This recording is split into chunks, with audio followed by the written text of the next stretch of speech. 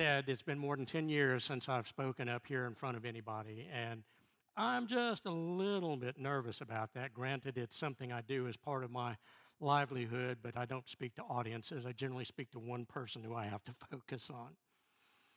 I also want you to know, as they said, my name is Alan Mitchell. I'm one of the elders here, but I'm one of three Allens. And I found out recently that I actually have a designation because I'm one of three. I'm actually Allen number 2. So just to let y'all know that's the other part of my designation. Again, we also have 3 Daves, so each of those Daves has a number designation also.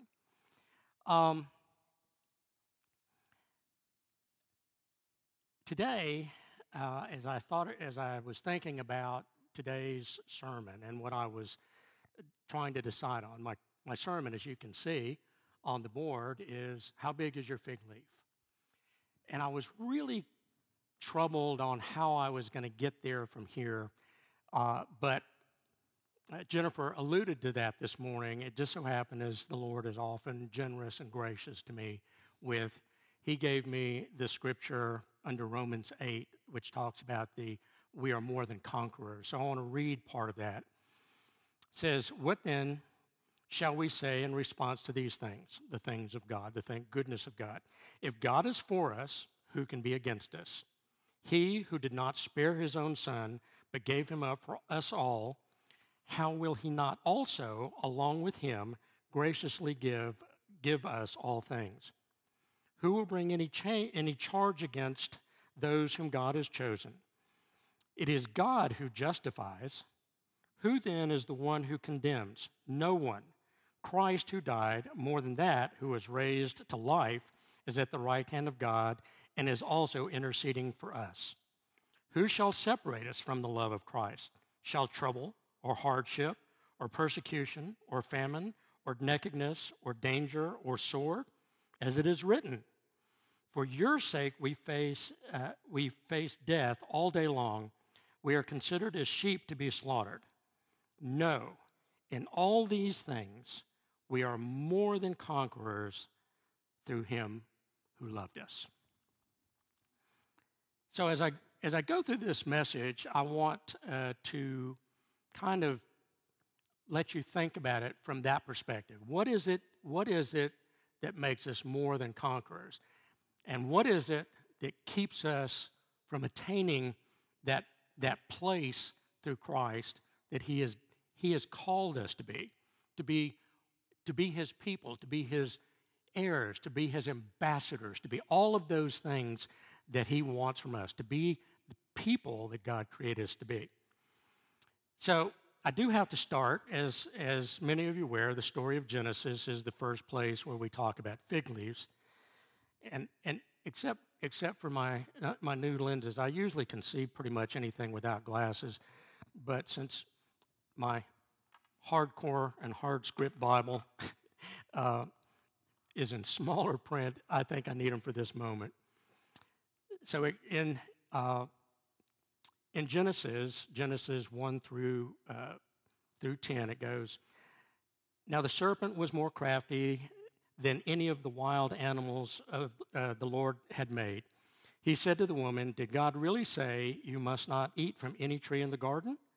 The woman said to the serpent, we may eat fruit from the trees in the garden, but God did say, you must not eat from the tree that is in the middle of the garden, and you must not touch it, or you will die.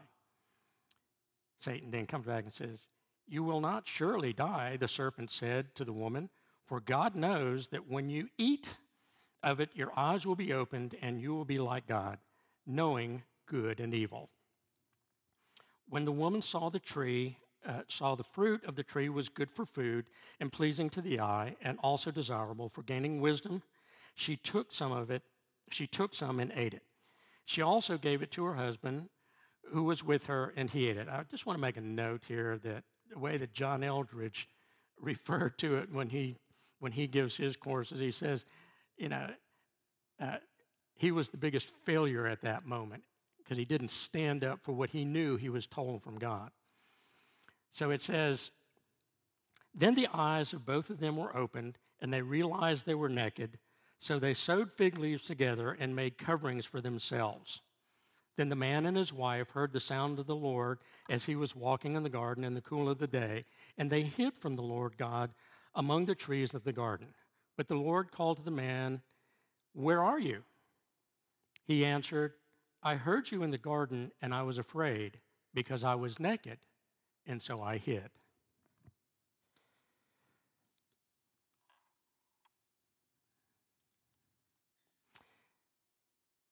It is amazing to me that when we are born, we are all born broken and in sin because of what Adam did at the initial fall, what's called the fall in the Garden of Eden. And it's very interesting that those first emotions that we get are knowledge of nakedness and fear. I was afraid. And unfortunately, we as humans, and we as people, even as people of God, we then try to put things over us to cover us up, to hide those fears, the shame, the guilt, all the things that God never intended for us. But we put these fig leaves on. And that's what we need to talk about. So I also want to note that it's very interesting that almost immediately after God curses the ground and so forth and tells Adam and Eve what the penalties are for what he did, he also comes back, and his first act is an act of trying to rebuild the relationship. He clothes them with with garments, okay? And it says then, this is in verse 21 of Genesis 3, it said, "The Lord God made garments of skin for Adam and Eve and clothed them." An act of compassion, an act of wanting to reestablish that relationship with God. So let's talk about this fig leaf thing. And the fig leaf is really just a metaphor, again, to hide the things that we don't want anybody else to see. It's an object that hides up, it covers up anything that's embarrassing or distasteful, and it tries to make it look as something that's innocuous, right? It's not so bad, I'm not so bad. See, I got this fig leaf here. How nice, When I first started on my journey, I ended up going and reading a book called Waking the Dead. It's a book written by John Eldredge. And the first time I read it, I kind of thought, this is a nice book, good psychology. My degree was in psychology. And I thought, this is very interesting and so forth. It was interesting enough for me that my brother who read it made him so mad that he threw the book up against the wall. It just made him so angry. He couldn't take what it was revealing in his own heart. So on a trip to Vancouver, I actually picked up the book again with that concept. Well, this is nice, good psychology. I'll read it. And I ended up in tears most of the time because it revealed truly how big my fig leaf was and what I had tried to cover up in my entire life. I spent a good portion into my 40s living out of fear and acting out of fear, trying to be a peacemaker is really what it did. But what happened was, and this is one of the things that Eldredge talks about, and it's one of the things that I discovered when I went to one of his first boot camps, is that I was kind of thinking, because he says everybody has a wound, and everybody does. And I personally, mine came, in my estimation, it came from my father, and it came from when I was 8 years old. I was kind of mouthy at that point, kids spreading their wings as best as they know how to do, and not very articulate at it. And he grabbed me up and he threw me out the door and he said, "Get out and don't come back." And I was outside, and I'm trying to wonder, how do I survive? Where does my next meal come from? Where am I going to live tonight? Where, what do I do? How do I make it? So I'm asking these questions as an 8-year-old, and I'm looking at the house that's just south of me from the carport that I was sitting on the step of, saying, should I go down and ask these people if I can come stay with them and make some changes or what?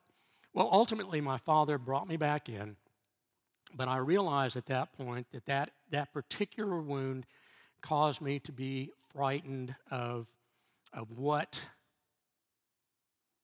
power could do. And if we think about God, God is the all-powerful, so it made me believe, number one, that God could even get rid of me. And what that conference did for me, it made me realize a term that I used for almost all of my life into my 40s, and so that I was a disposable person. A disposable person. So disposable that my father could even try to get rid of me, and that God could even snap his fingers and I would be nothing. And when I say nothing, I mean nothing. So you might see how that could lead somebody to live in a fearful life and live in a way that was not particularly helpful or wholesome. So I know that out of all of this, what I did was I made a vow.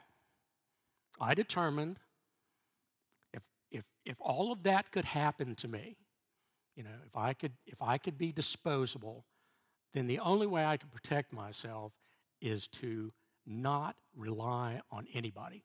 And so I became self-sufficient in so many ways. I was a loner. Didn't have many relationships. I was not really willing to chance with anybody, relationship with anybody. I did get married when I was about 26, and because of all my pain and all my doubts and fears and everything, ultimately after 11 years of marriage, that ended. I was always looking for somebody else to tell me how either good I was or if I was okay enough. And I hid behind my fig leaf, like I said, well into my 40s. So after Eldridge and after those times, there were a number of other things that I started to realize, that there was something more. I saw it in people. I saw it in God's people, how they had something different, how they had something more peaceful, how they had more life, and I desired that. And ultimately, I had to come up with this concept of what's the desire of my heart. Well, ultimately, we all have deep desires in our heart that God put there for us. He made us so that we could be more than conquerors. He made us so that we take off these fig leaves. He made us so that we would not have to live in guilt and shame and fear by trusting in Him, by looking at Him, because He's the one who tells us who we are. He tells us who we're going to be. He tells us what strength that we have. He tells us what love capacities we have, because He shows it to us each and every day. So in my desire, my deep desire to love and be loved, I did all kinds of things to sabotage that. My goal was always in education. I had always wanted higher degrees. I thought that was the way that you become self-sufficient. I thought that was one of the ways that you could get people to like you, because if you knew enough, right, people would be drawn to you. And actually, for me, it pushed people away. I saw people get at arm's length real quickly when I started getting into my pose, right? And my pose was the thing that I used to hide behind. Intellect. No emotion, no heart. just a place in my brain that I thought, if I know enough, I'll be okay. Well, as y'all might expect, God has a way of looking at us and saying, well, that's nice, Alan. I appreciate that. But that's not who you are. And we kind of need to deal with it. So I ended up breaking at one point. It was actually shortly after my first marriage ended, and I came here to Dothan in 1998, and I got with one of the former pastors of this fellowship, who just after having brain surgery, within 3 or 4 weeks of having his brain cut on, was willing to work with me. And he did so, and that was part of the beginning of my journey to learn about my heart. So, as much destruction as I had had previous to that, I started seeing truly the love of God in my life. And I sat out there in that lobby, and I fell to my knees, and I asked God to forgive me for all that time that I had wasted not knowing Him. And for my walk over the last 20 years, He has honored every single step of the way. And the important thing to note is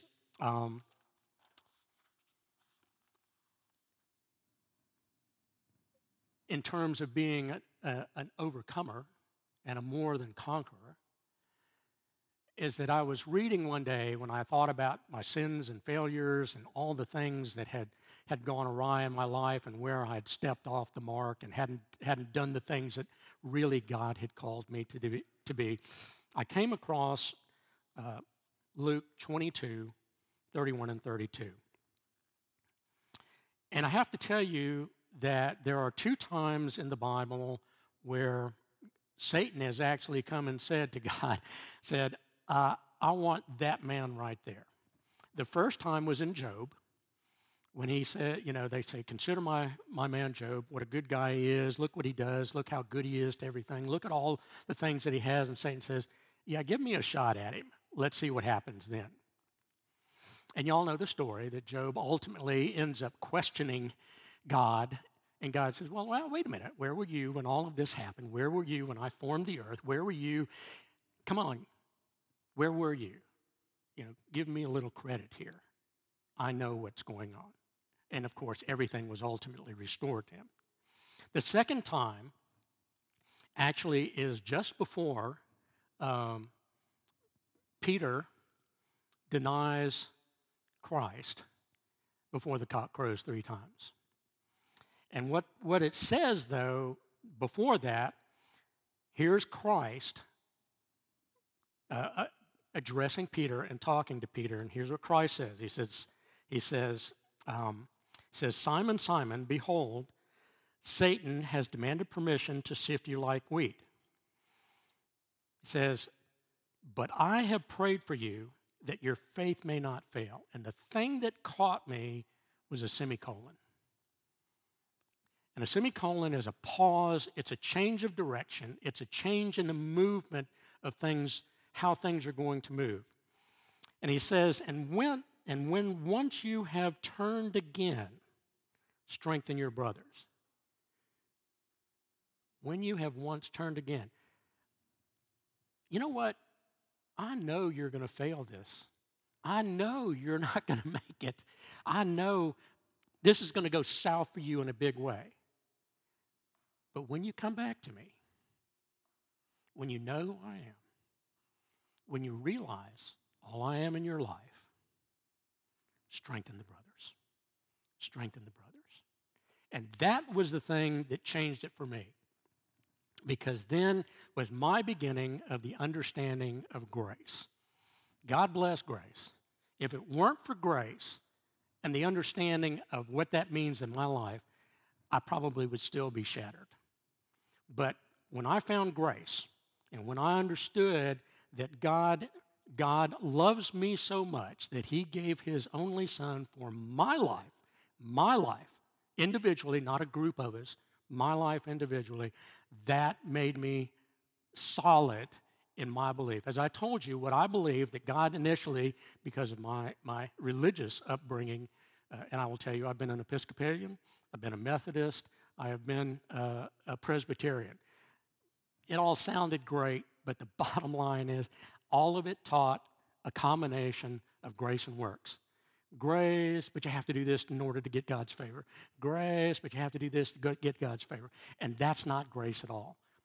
It is grace and nothing else. Grace and nothing else.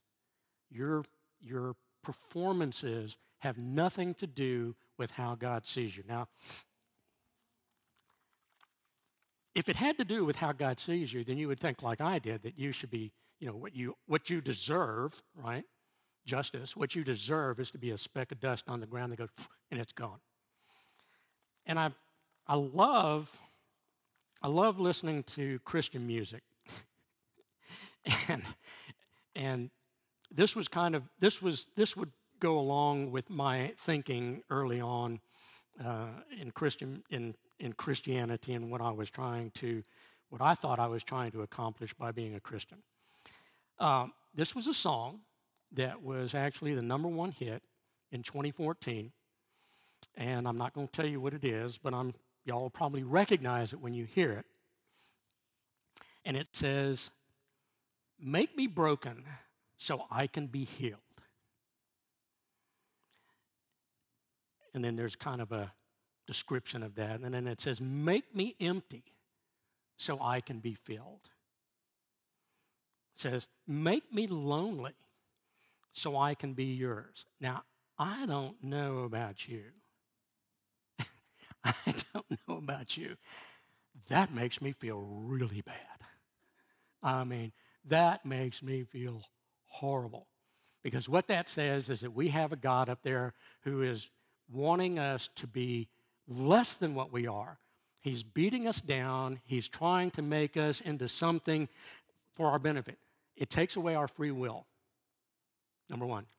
That's one of the things it does. It takes away our desire to actually come to God because we desire to come to God because of the beautiful person, the beautiful thing that He is in our lives. When we talk about praise and worship, praise is thanking God for what He's done in our lives. I praise God every single day for what He's done in my life.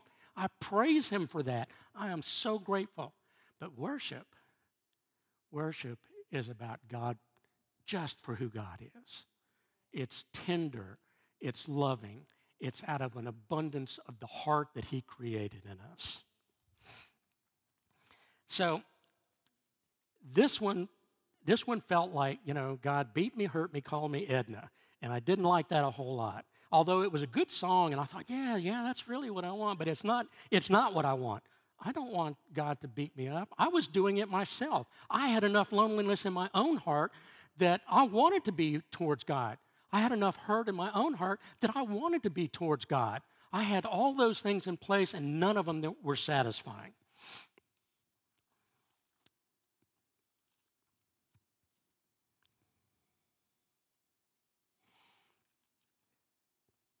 As I was exploring grace, and as I was trying to understand grace, another area for me that opened my eyes was Galatians 3:1. And in Galatians 3:1, basically it says, "You foolish Galatians, who has bewitched you? I've taught you about grace, but somehow you believe you have to have grace and something else. You have to have God's love for you, but you have to do something to get it." And that's called Rob Rufus, when I was doing the study of what grace is, learning about grace, that's what Rob Rufus called the mongrel of grace and works. Okay, performance and works. Performance is works, or performance and grace. Because what we got was freely given, that we had nothing on our own deserved it. Nothing. And He loved us enough that He was willing to bring us back into relationship with him. And that's the story that starts, as I said, back in Genesis. When Eve made a choice and Adam went along with it, we had the fall. But God, in his great mercy and his great tenderness, clothed Adam and Eve because he loved his creation and he was trying to restore it from the very beginning. And he has done so.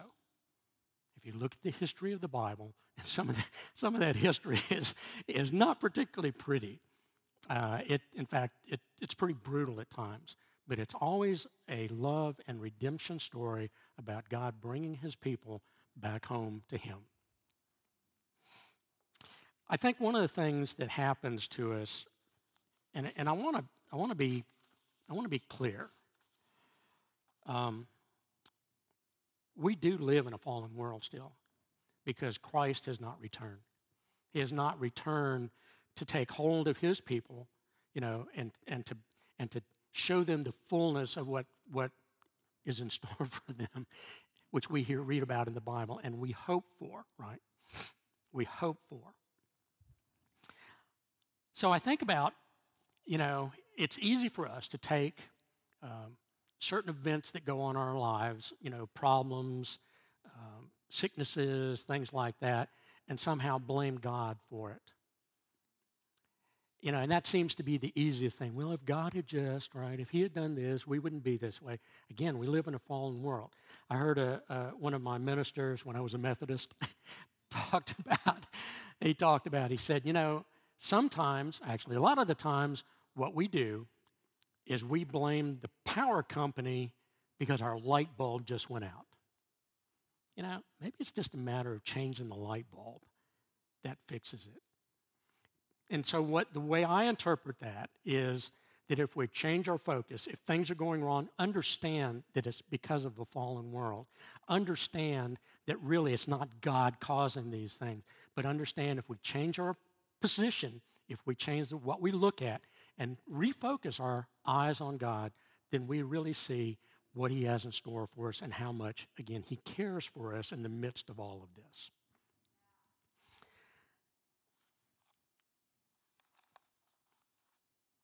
So,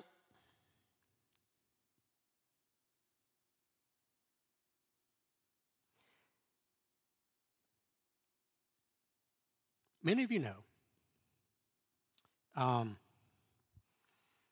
that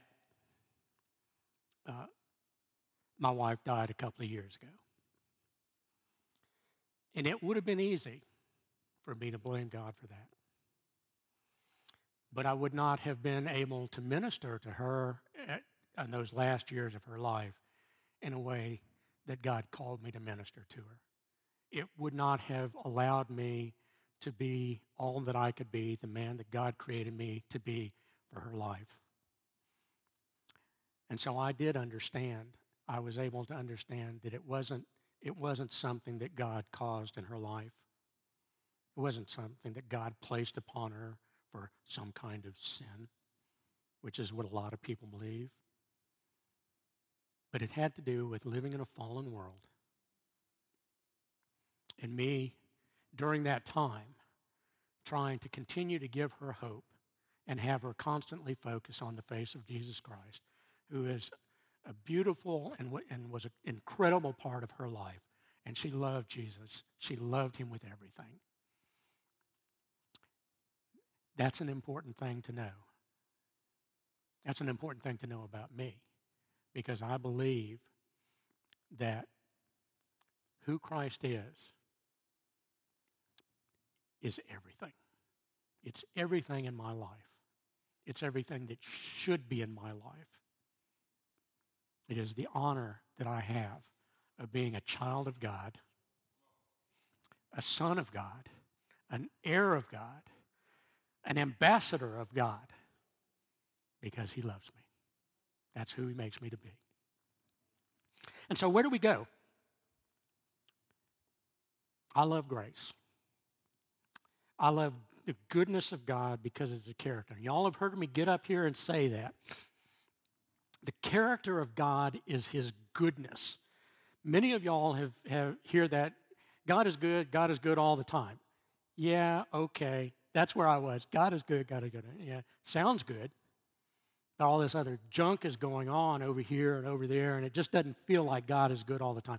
But that's under a theory that God controls everything to our detriment as well as to our good. Well, that's a lie.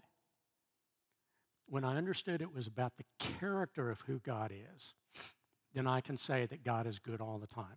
It doesn't make any difference what happens. God's goodness is looking out for you. It's his goodness that leads to repentance. It's kindness that leads us back to him and to repent. So we do have to go back to Genesis from that beginning moment after the fall where God takes us and he clothes us and he provides for us and he loves us. We are the continuation of the greatest story ever told, the abundant, full love of God from the beginning until the end, when all of us, those who are in Christ, will see God face to face.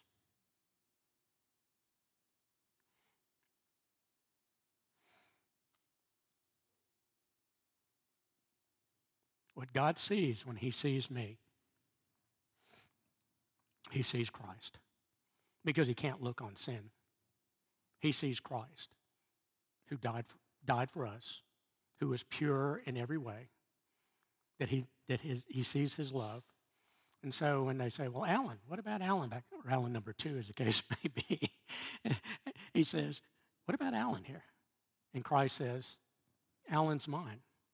Can you see Alan? Can you see Alan through me? And God nods in approval. He nods in approval. So I showed you the first song. So let me find my second song here. Here it is. I did happen to have it.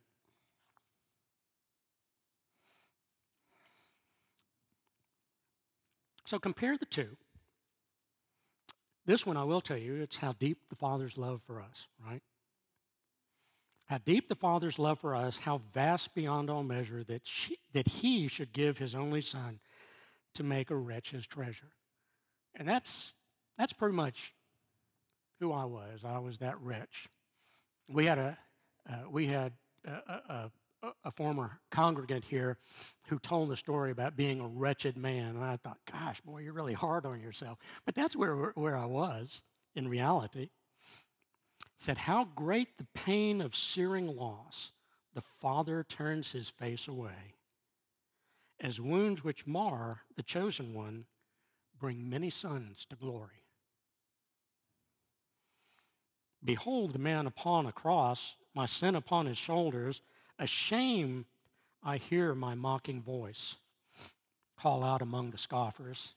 It was my sin that held him there until it was accomplished. His dying breath has brought me life. I know that it is finished. I will not boast in anything, no gifts, no power, no wisdom, but I will boast in Jesus Christ, his death and resurrection.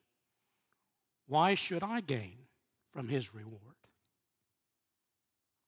I cannot give the answer. But I know this with all my heart.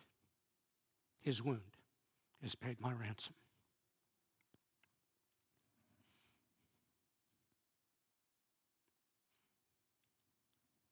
I know that. And because he did that, I'm free. I am stronger. I'm not afraid anymore. I don't live in fear anymore. I've been challenged on many, many things, especially when I walk into a courtroom and I do battle with somebody. It used to be I was always trying to be a peacemaker. I don't do that anymore. I stand strong because I know Christ has set me free. So, if y'all will stand with me.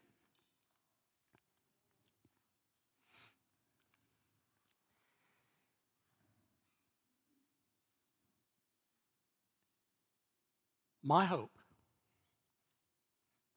my hope for each one of you is that you not only see how much God loves you, but you hear his voice calling you into that relationship with him, that he would clothe you, he would put his arms around you, that he would draw you to him in a loving relationship, that he has desired from the time that we were created, from the very moment that he breathed life into our being. So if you need prayer today, I invite you to come up here. I'm happy to pray with you. Would love to pray with you. If you want to be healed, if you want to just have any kind of issue or hurt or prayer for freedom, whatever it is, you're not hiding anything from God. He knows already. But you need the love of everybody else around you, the support of the people who know God and hear God and who want to love you also in that experience. So, Father, in the name of Jesus, I just pray today that you would bless everybody here, that you would bless those who are listening to us, that you would honor each person here through your great and abundant love and mercy. Father, you love us so much. You love us so dearly. And I am so thankful. I am so thankful of what you meant in my life. I mean, I realized, Lord, that it could have gone south, and it had for so many years. But you called me in the midst of my own indecencies. You called me to be with you. And you did it with open arms, and you did it because you love me. And you love these people. You love the church. You love this creation that you have made so much that you call us. You call us. You long for us to come and be with you. So in the name of Jesus, thank you, Jesus. Thank you, Lord. Thank you for all you've done. Thank you for all who you are. Amen. Thank you, Alan. I think one of God's greatest desire for us is that we know the depth of the love that he has for us. I pray that this week, no matter what goes on, that we, each of us, can remember the love of the Father and how great it is towards us and how his grace is always extended towards us. If we on a daily basis can just have that so ingrained in our minds that, it's almost like nothing can shake us, So I hope you have a blessed week. Thank you for coming. And like Alan said, if anyone here would like prayer, we're going to have people up front. We would love to pray over you. If you're online, please shoot us an email, contact us through our social media. We'd love to pray for you that way. Look forward to seeing you next week, and hope to you have a great week. Yeah.